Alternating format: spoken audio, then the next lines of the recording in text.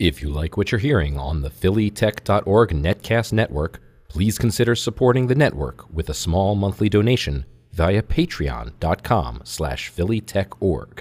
That's patreon.com/phillytechorg. And thank you in advance. You're listening to the Social Media Addicts podcast on the phillytech.org Netcast network. Sponsorship provided by Get Flywheel, optimized WordPress hosting at getflywheel.com, Wistia.com at wistia.com, and Zoho Mail.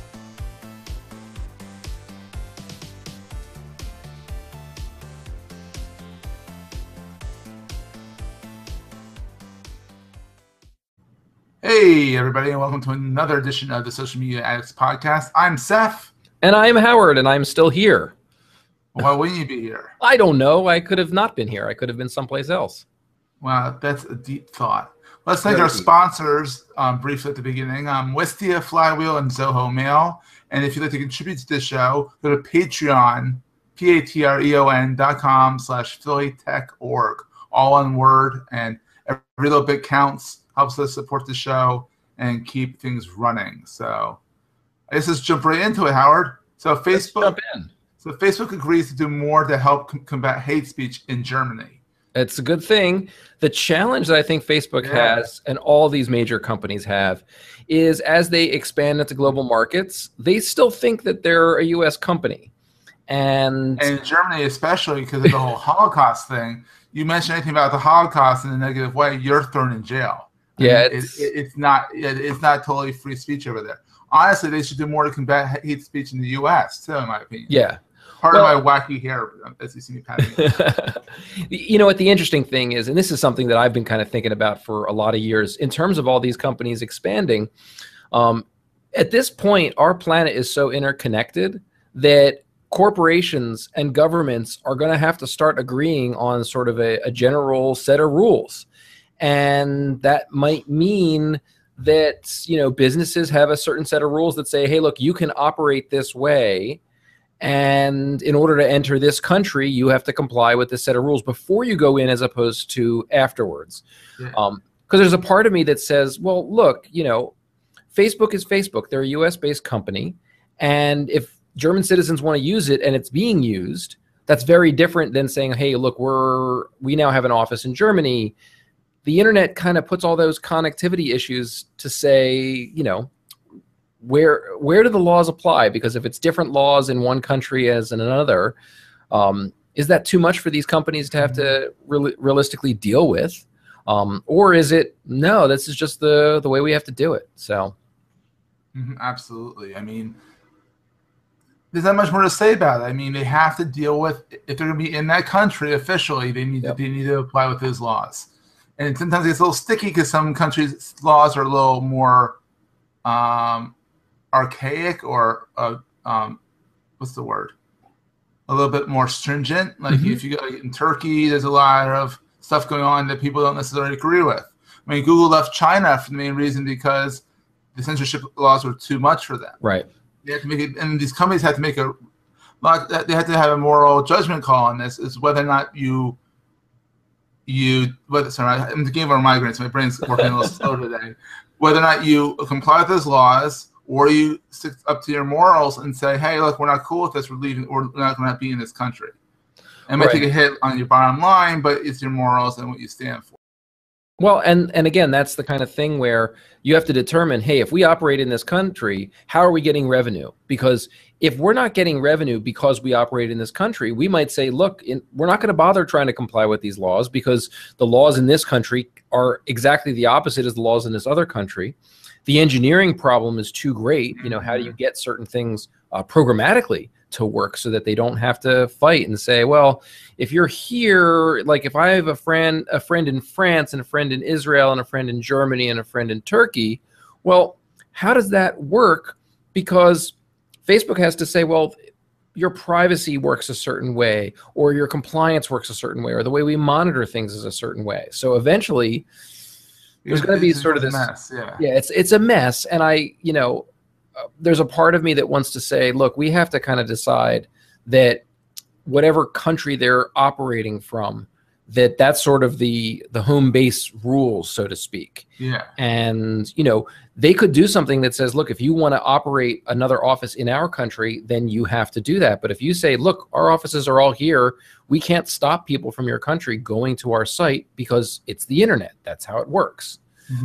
That's a big hurdle, and we're going to have to work on that because we got to get a lot of countries and a lot of companies to kind of get to the table and talk about these things. So exactly. Well, on a more positive note, Facebook is working with Google to let mobile web users get push notifications via Chrome. So first off, let's just start. Facebook is working with Google. Good deal. They should. Good deal. And the idea of getting push notifications via Chrome, I think it's, though sometimes they get annoying, but the fact that you can get push notifications in the browser is kind of nice. Yeah.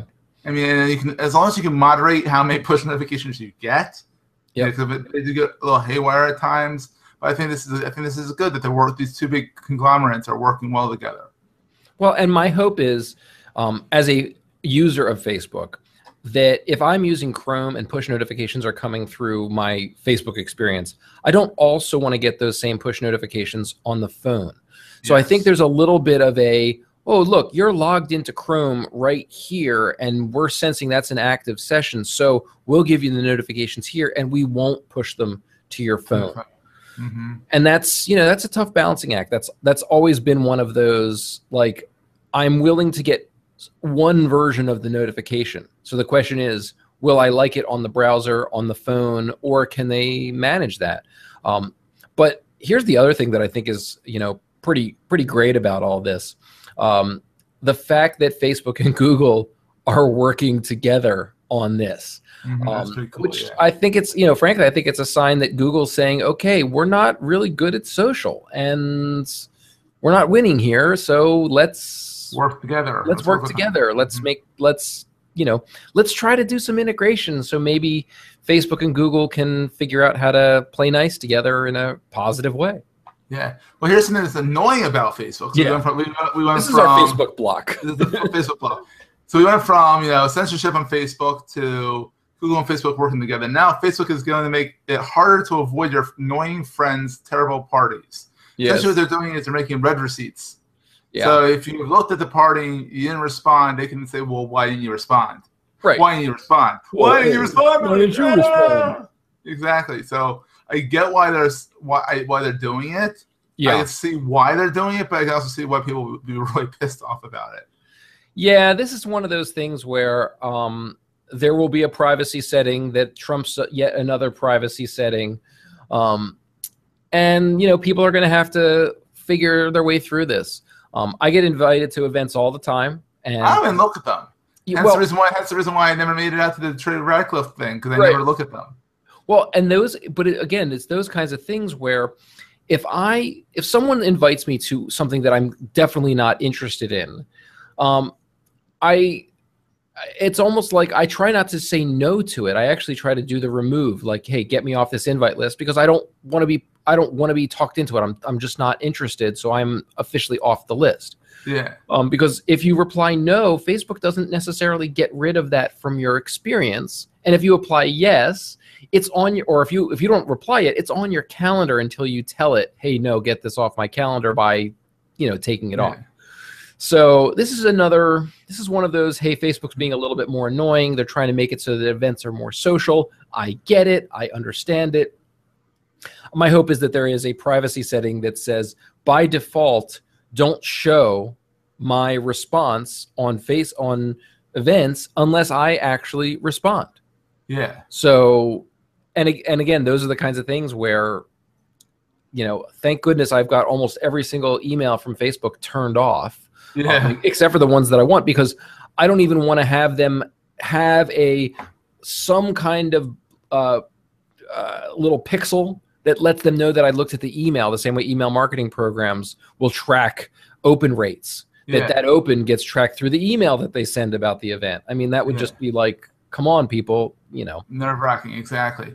But what isn't nerve-wracking and who's also amazingly awesome is our first sponsor, Wistia. Yeah, Wistia. They are awesome. Wistia, what is it? Well, I know what it is. It's a web hosting platform for video and analytics. That means we can get more out of our online video. Businesses get more out of it because they're actually getting really good data, really good storage and speed and things like that. And it's much more professional than YouTube because it's not going to serve somebody else's ads on your video.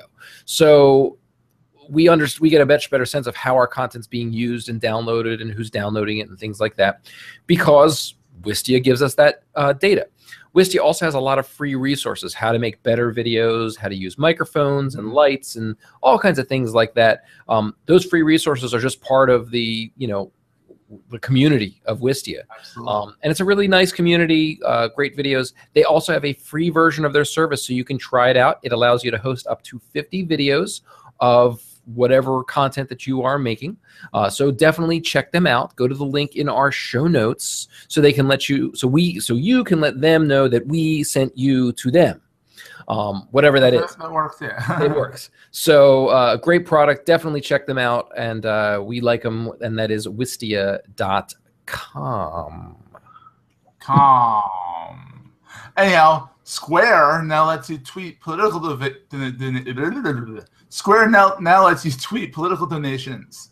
So Square, which is Jack Dorsey's company, Jack Dorsey is now the interim CEO of Twitter, and essentially you could say I contributed to this campaign via Twitter via Square. Correct, via something this tiny.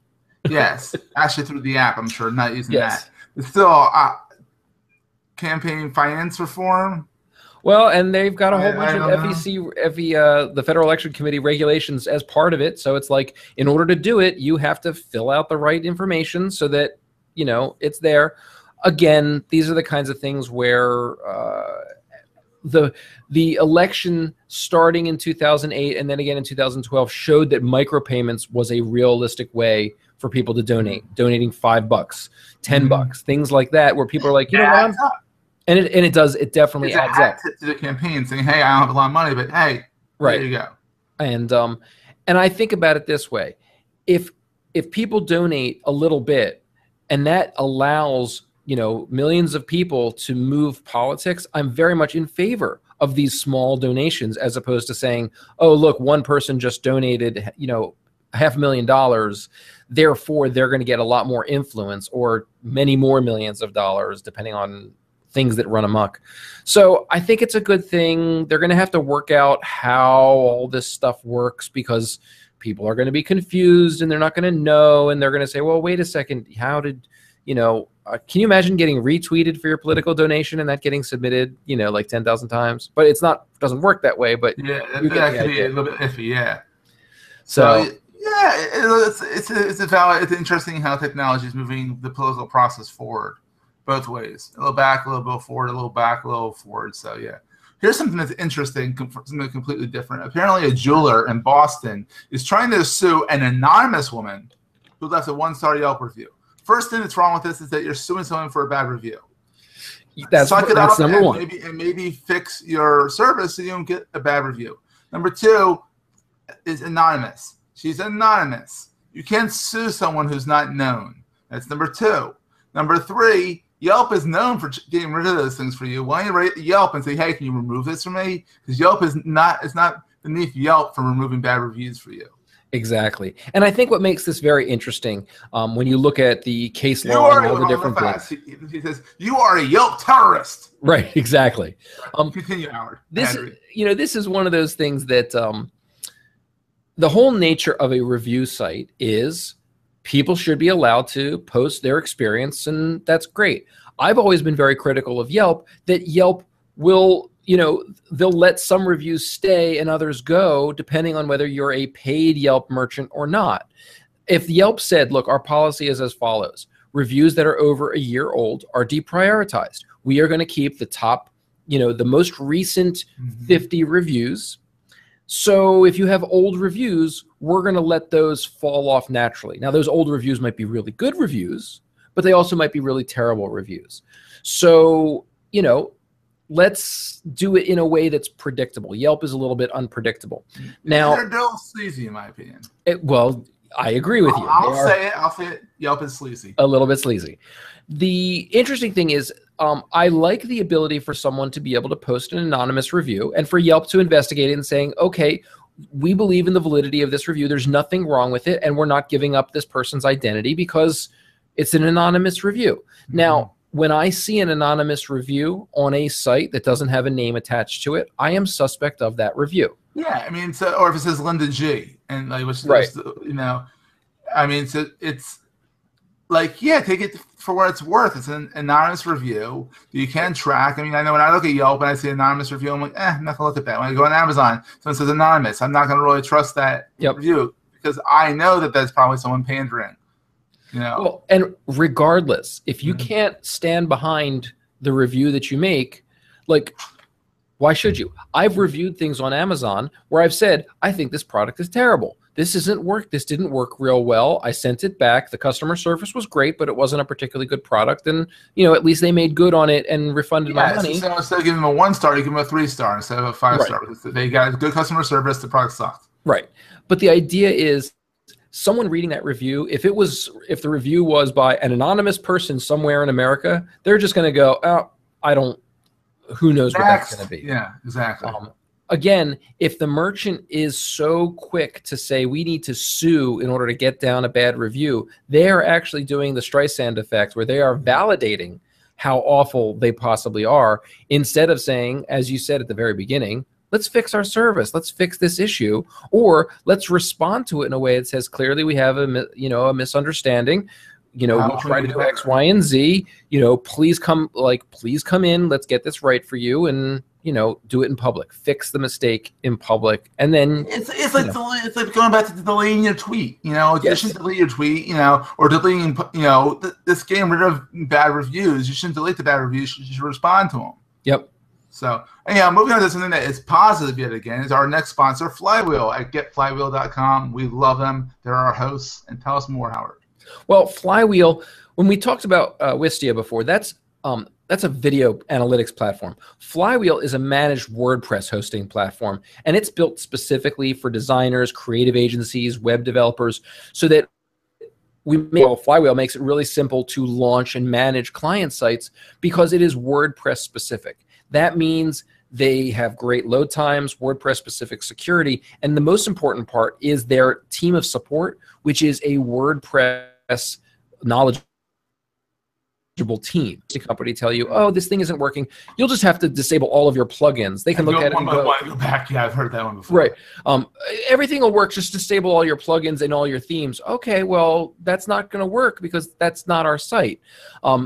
Flywheel support will actually help you, and they'll figure out what's going on and where the issue is and how, what does it need to be done. So it's real support for WordPress as opposed to, hey, we can reset your server and hope that the site still runs.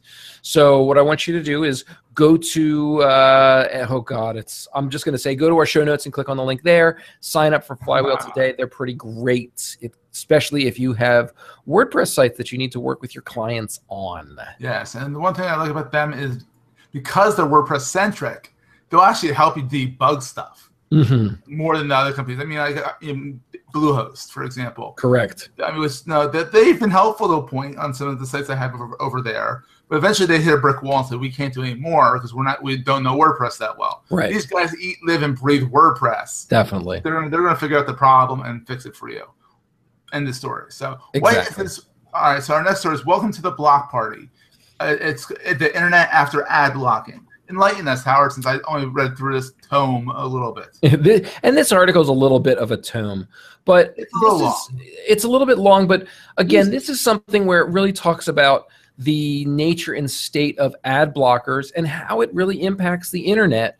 On one hand of the issue, and I'll kind of, encapsulate a little bit. On one half of the issue is the experience of the internet. Ads in their current state, I don't want to say they wreck using the internet, but they really make it not fun. So if you're trying to, whether it's research thing, read an article, shop for products, look at different things, the ads are so intrusive and have gotten to such a level of the number of different kinds of ads that are being served on any given site, and how intrusive they are, it's a little bit ridiculous. Up until about 3 months ago, I never used ad blockers because I fundamentally believed, look, that's how they support the content. It got to the point where the ads themselves, the takeovers, it was taken over, and I was going, I just can't be in this environment. It's too, there are certain sites that I won't use anymore because the ads are just too intrusive. Or they slow down the site so much, yes, it kills your computer. Exactly. A website should not kill your computer. And I had a last straw, which was the ads that were in MyFitnessPal, which is a standard app, but the ads that were there on their Chrome experience, they were Flash-based, and some of those Flash ads were malware injected. And my God. Yes. So, and this is on a big site. So all of a sudden it was a script malware that basically put the browser in an infinite reboot loop. I knew that what was going on, and I was able to fix it. And I said, okay, well, goodbye. I can't, the funny thing is the first thing that I did was I said, all right, well, I have to install adware because I use this site every day. And I've got to block all these ads and say, you know what? That's not. I've always believed ads support. Did you write them? Did you write them and tell them about it? Yeah, and they knew about it. And that was something where, if you remember a few months ago when Google stopped, there were certain ad networks where they just said Flash ads are gone. They're just being converted to HTML5. That was in response to some of those ads that were going on. It was a pretty widespread issue. MyFitnessPal knew about it, and they're like, oh crap, and they knew about it in a big way. And so I wasn't the only one. It just happened to be that they serve ads from an ad network. They don't have control over those ads. They don't vet them. Yeah, exactly. So yeah. So what I really hope that happens, and part of the reason that this article is here, is I think that it's time that some of these content providers that want to use advertising as their support, they have to actually start doing more than just a simple piece of code and embedding ads that they don't control. They have to embed an ad that they track that actually they can control. So if there's a script kiddie in there, they can get rid of it. Well, and again, that's the part of, if the site is serving the advertising content, there is no third-party content. Mm-hmm. They're getting lazy. Is what it is. They're saying, give me money, and I don't want to work for that money. Right. You can put whatever ads on my site. You'll do it based on whatever content's on the page, and you'll serve it up based on what we'll follow the users around. But you can do whatever you want on our site. And then run in a utopian world, that's brilliant. I don't have to do that much work to do that. I can focus on my content. Wonderful. Right. But the risk is, that all of a sudden users are going to say, this is ridiculous. I don't want this content. I'm really interested to, this is one of the things where one of the photography sites that I go to, it's called phronosphoto.com. Great site, great content. Jared of Phronos Photo, he redesigned the site, or not he, but for his company, he got a web development company to redesign the site. And he pulled out so many of the ads. And all of the ads are ones that he serves. So there are no third-party ads. It is more work. But what he said was, look, if you're on my site, here are the things that you'd be interested in. And I've made deals with, Atomos. I've made deals with Allen's Camera. I've made deals with Squarespace. Like, he's got Adorama Pix. He made deals with things that photographers would be interested in. So he's saying, look, if you're interested in photography, here are the ads you're going to be interested in. Mm-hmm. So that's what we're going to put up here. And if you want a special deal, here's the link to get you that special deal. Mm-hmm. It's exactly what Twit does. Yes. That's what Tech does. So exactly what we do. Yes. These three sponsors that we have, Wistia, Flywheel, and Zoho Mail are services that we use. And then Leo has gone on and started saying, hey, look at this mattress company. Right. This other stuff. It's a little weird that he's advertising non-tech stuff. Yep. But it's stuff that I actually said, oh, I wanted a Casper mattress. Or, I use most of the stuff I use technology-wise, like MailRoute, was a Leo recommendation, and I'm like, and I put in this keyword, and I'm using it now. ProXVN, my VPN provider. Exactly. I'm like, I actually switched from my current VPN provider to them because Leo said they were a good company. Yeah, and I look at it this way: advertise useful things in a way that benefits you, not the current garbage that comes out. Increase the value of your content with good ads. Well, because then I'm going to go to that site because I know this is what an ad looks like. I don't mind if I'm reading an article that there's a block in the middle of it that says sponsored content, but that content was an image that they effectively served. I don't mind that. In fact, I often will look at that and consider that ad a lot more because it's really not affecting my experience in a negative way. And I think what's going to happen is more and more people are going to block things. And, you see what Apple's doing with their news app as that comes out tomorrow, the OS drops, and we're going to start seeing some of that. There are things that are going to happen that are going to force people into the move that says we have to host our own ads. Otherwise, our revenue is going to drop. And, again, this is one of those things where the internet will find a way and the users will find a way to make it better for themselves. And the advertisers will find a way to make it better. Everyone will move and shift. But again, the whole concept, I use Privacy Badger. I used to never use it, but now I use it. Privacy Badger is so good they blocked Hangouts. They block parts of Hangouts because there are certain things on Hangouts that are being tracked that it said, I don't think you should have that. So I had to turn it off. I want that. No, I want that. I have to turn that off. And I could probably go in and figure out what Google component is being used that is being blocked, that was blocking the camera access. You just turn it off for a little while and turn it back on. Exactly. And again, those are the kinds of things where Privacy Badger says, well, I'll unblock it for Hangouts, but I'm going to leave it blocked for everything else. It lets me turn it on selectively for different sites. So if there's a site that I have to use that needs it, I can turn it off a little bit and figure out what the problem is. And often I can adjust the sliders and say, oh, it's this thing that's causing the problem. Yeah.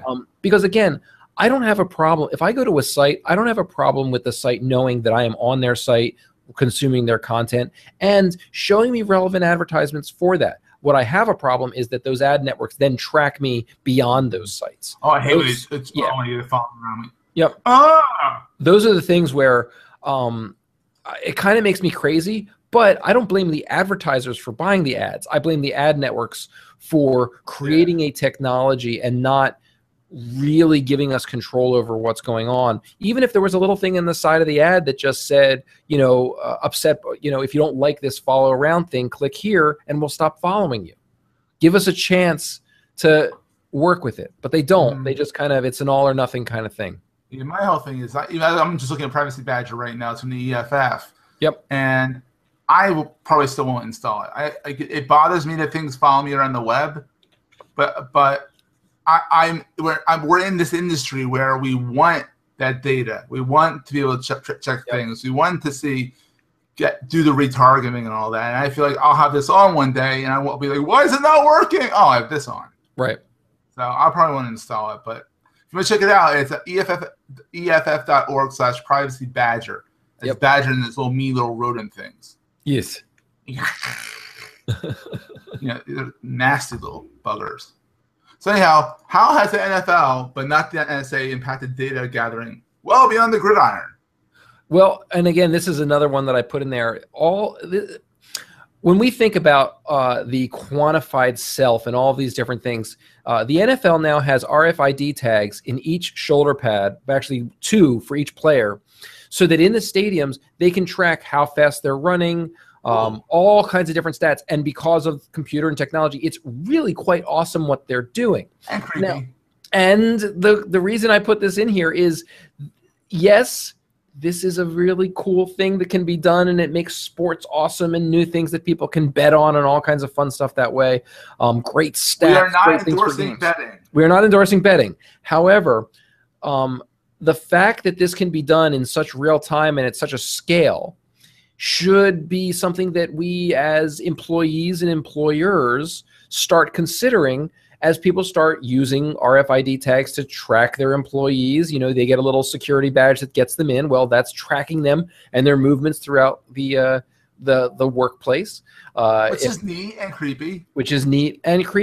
Again, these are the kinds of things where as this technology improves and becomes more pervasive and cheaper and easier to do and smaller, we as a people have to get used to it, because you're going to show up for a job at one point and they're going to say, okay, in order to work here, you have to wear this while you're here, or while you're on the job, you wear this thing. And if you don't agree to it, they're going to say, okay, well, bye. Yeah. That's, the way the privacy concerns. If I'm going to a place that's, security clearances and stuff like that, or if there's data, or I have to get in the building, they clock me in, they clock me out. Right. I'm not exactly against that, because they're saying, well, that's in the building. So it's not in the building. Right. So it's not that big of a deal, but it could get worse. Right. And the fact that the kind of pinpoint accuracy that they're able to do, that's where stuff gets really cool from a sports standpoint, but really creepy from a, wait a second, I might have to wear one of these things and they'll know when I'm in the bathroom. I mean, just the fact you shouldn't have to log in to go to the bathroom. Right. That's more disturbing than creepy. Right. Again, just think about it this way. Someone gets up, let's say it's 10:30 in the morning. Someone gets up to have a cup of coffee, and for 5 minutes, they chat at the coffee machine with another person about a show that they watched, and then they go use the bathroom for 10 minutes. Next thing you know, they've taken a 20-minute break when they were only allowed to have a 15-minute break. And the nature of this little RFID tag is going to say, for 23 minutes, you weren't at your desk. And we knew that you went here, and then you went here. Well, you can say, number one, I for that 5 minutes, it was fine. Then I had diarrhea. So right, but the idea is you have to then, and they'll know you were in the bathroom for that long. They should say, they should then check on you, saying, "Is your stomach okay? Are you okay?" Well, but again, think about that HR conversation. Like you're talking with your HR director and they're going, we're looking at some of the data reports and we have this thing yesterday where you were doing this and doing this. And can you just explain to us what was going on so that we can properly log this? Because had a very bad burrito. Right. Bad burrito. Log it. Fine, log it. If you want to log my bowel movements, by all means go for it. But yes, you're not going to have to listen to it. Nothing is sacred. Exactly. Another thing that could be sacred to those Apple lovers out there, and it's our discussion topic of today, a new feature that Howard decided to put in there. New feature. Apple announces stuff. How does that affect the product market as a whole? Enlighten us, Howard. Well, so last week, Apple had their announcement, and everybody in the tech industry went, "Oh my God," or "I don't really care," because depending on whether you are someone who loves Apple products or someone who doesn't care about Apple products or hates Apple products, whatever it is. But I've just noticed this thing where the lead up to an Apple event, there's all these tech companies that are trying to get their stuff out there before Apple does something. Boom, boom, boom. And then after Apple does something, the press is just all they're talking about is Apple stuff. So there's almost this like everybody in tech knows if it's not an Apple thing, don't bother announcing it between the Apple event and launch day because you're not going to get any coverage. Well, it's glad that they know that because that's the reality of the thing. I mean, but in their defense, I mean, sometimes Apple's announcements have been kind of like, really? And I'm not an Apple fanboy whatsoever. I mean, I think their products are beautiful, and I think they're neat. But I'm an Android and PC guy. But I mean, the fact that they did a 12.9-inch iPad. Yeah. My ears perked up. I read about it. I'm like, I will never buy this, but nor would I want to lug this around. A 10-inch iPad is probably big enough. But the fact that they went ahead and did that, Steve Jobs is probably rolling over in his grave. What do you mean with the pencil, the stylus? The pencil? Yeah, the pencil, and the fact that it's a 12-inch iPad. That's too big. Well, and I looked at that device as there's a very particular use case. It's not my use case. Oh, come on, Howard. You could find a reason to use that. Come on now. Well, the big thing is you could justify that. I could absolutely justify it. I've been a person who takes notes for years. If they had that pencil work on what they didn't announce at that event was a new iPad Air 3, the new 10-inch version. So the 10-inch didn't get an upgrade. They upgraded. They gave you a new iPad Pro, the large one, and the iPad Mini. They gave you the innards of the iPad, the latest iPad Air 2, into the iPad Mini 4, I guess is what it is. Who knows what number? Yeah. But they didn't upgrade the iPad Air 2, and that's the one that I would have, I'm interested in. Like, I need a new iPad. My old iPad is an iPad. It's a iPad. You want. I actually use my iPad almost every single day of my life for many different things, and my current iPad has basically flatlined several times, and I've been able to resuscitate it. It's an old iPad. It is. What, number two? It is the second the second iPad that they launched is what I have. All right, it's time for I'll give that to you. You don't need it. I'm very big on not using the word need. Right. I'm trying to train my son to not use the word need. Right. But I'm even calling you on it, and my wife will probably find that funny that I called you on it. But we want it, and you have a need for it. Well, and the funny thing was, at the last time my iPad totally flatlined, I almost got it, and I said, "Look, I am a month or two away from," because this was in August when it died, and I had to do a whole restore and barely got it back, and it's still very, very funky. I used to take notes on my iPad with a, either with the finger or with one of those little, cheapy $5 styli things that you can do on a touchscreen. But because it had gotten so wonky, I can't take notes on it anymore. So this pencil thing would be great, but I don't want a 13-inch iPad to carry around. That's too big. I can't see you with that. That's too big. Yeah, it's too much. So my use case for the iPad doesn't involve what they just announced. And even if I were to get the iPad Air 2, which is now a year old, and now I'm going, well, they could at any moment announce an iPad Air 3 with the pen and watch it. Oh, you'll buy it too, and then they'll come out with that. It's just the way it happens. So there's a part of me that says, all right, go buy the iPad Air 2 now because it doesn't matter. You're not going to get, if you try to play the time, when is Apple going to release this, you won't know. They've been known to replace stuff mid-year. And it wouldn't shock me if in March they do an iPad Air 3 that supports the pencil. There's no reason they shouldn't. And maybe the reason they didn't do it this time is because they wanted to say, look, when we upgrade this, we're going to give it a new chip, we're going to give it a new thing, and it's going to support this new 3D touch technology in the pencil. And we want people buying the big iPad. You want to take away from that. Yeah, exactly. Right. I got you. So, I know why they did it. It annoys me because I'm falling into that slice of people that not yet. Not yet. But if I can manage to get my iPad to last another little bit of time, that would be great. Or go to Gazelle and there's Gazelle, your old one for like $5, and you probably get $30 for it because it's an iProduct. And get an iPad Pro, whatever the one, the last year's model of the iPad, pay less for it, and then when the new one comes out, give that to your kids. Well, I don't know if I'd give it to my kids. It'd probably go to my wife. Make her happy. She also has an iPad 2, the same version that I have. And hers is flatlining. And no, hers has been okay. This is one of those things where hers works fine. It doesn't have. She just probably doesn't be on it like you do. She doesn't use it nearly as much. She uses it for email and web surfing and a few apps. Where I use it, my teleprompter runs on it. The notes that I do, tons of different. There's just so much stuff that runs on it. And it would be really nice if when the teleprompter was running, that it actually tracked at the same speed that it's supposed to. So it's one of those things where, because I use it for production, not just for media consumption and reading and all the stuff that I use it for, I have a little bit of this has to work properly. And it doesn't right now, and life is tough.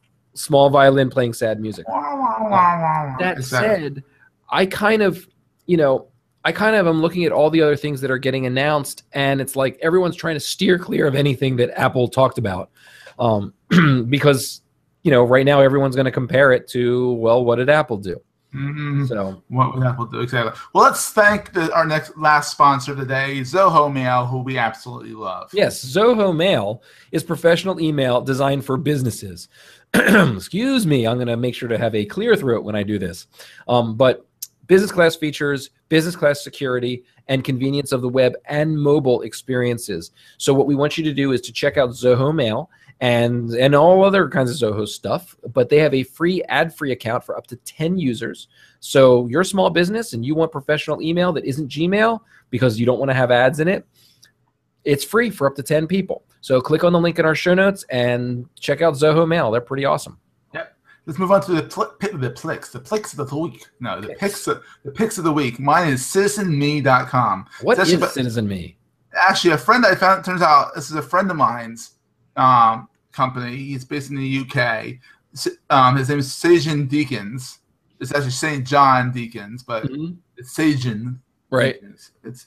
It's almost a data play where you can opt into answering questions about yourself to get paid for that in rewards or something like that. Sort of like the Google Rewards survey app that every once in a while will send you money for play credits.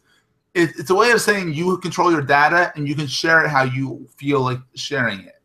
And your data is valuable, and we want your data, but we want to pay you back for you giving us your data. Right. So are you a male? Are you between this age group? I got like 5 points for answering that. And this add up to, hey, you can get a free t-shirt or whatever. It's something, but it's a hat tip saying, thank you for the data. We're going to use it responsibly. But it's a market research tool but they're making it so that you're not just giving away your data for free. It's an interesting concept. I figured I'd try it out because it's a friend. Well, and it's in the Play Store and the App Store. So links are in the show notes. Well, and the big thing there that's important is if I'm going to give up my data, it's nice to get paid for it in a way that I'm okay with. You can choose to do this or not, and it's you know, it's like market research studies. People get paid to do market research studies. So here you go, get paid a little bit. Could you earn a living on it? Probably not. But could you earn a few bucks? Sure, why not? You can get some more swag from it. Exactly. Not swag. Swag. Swag.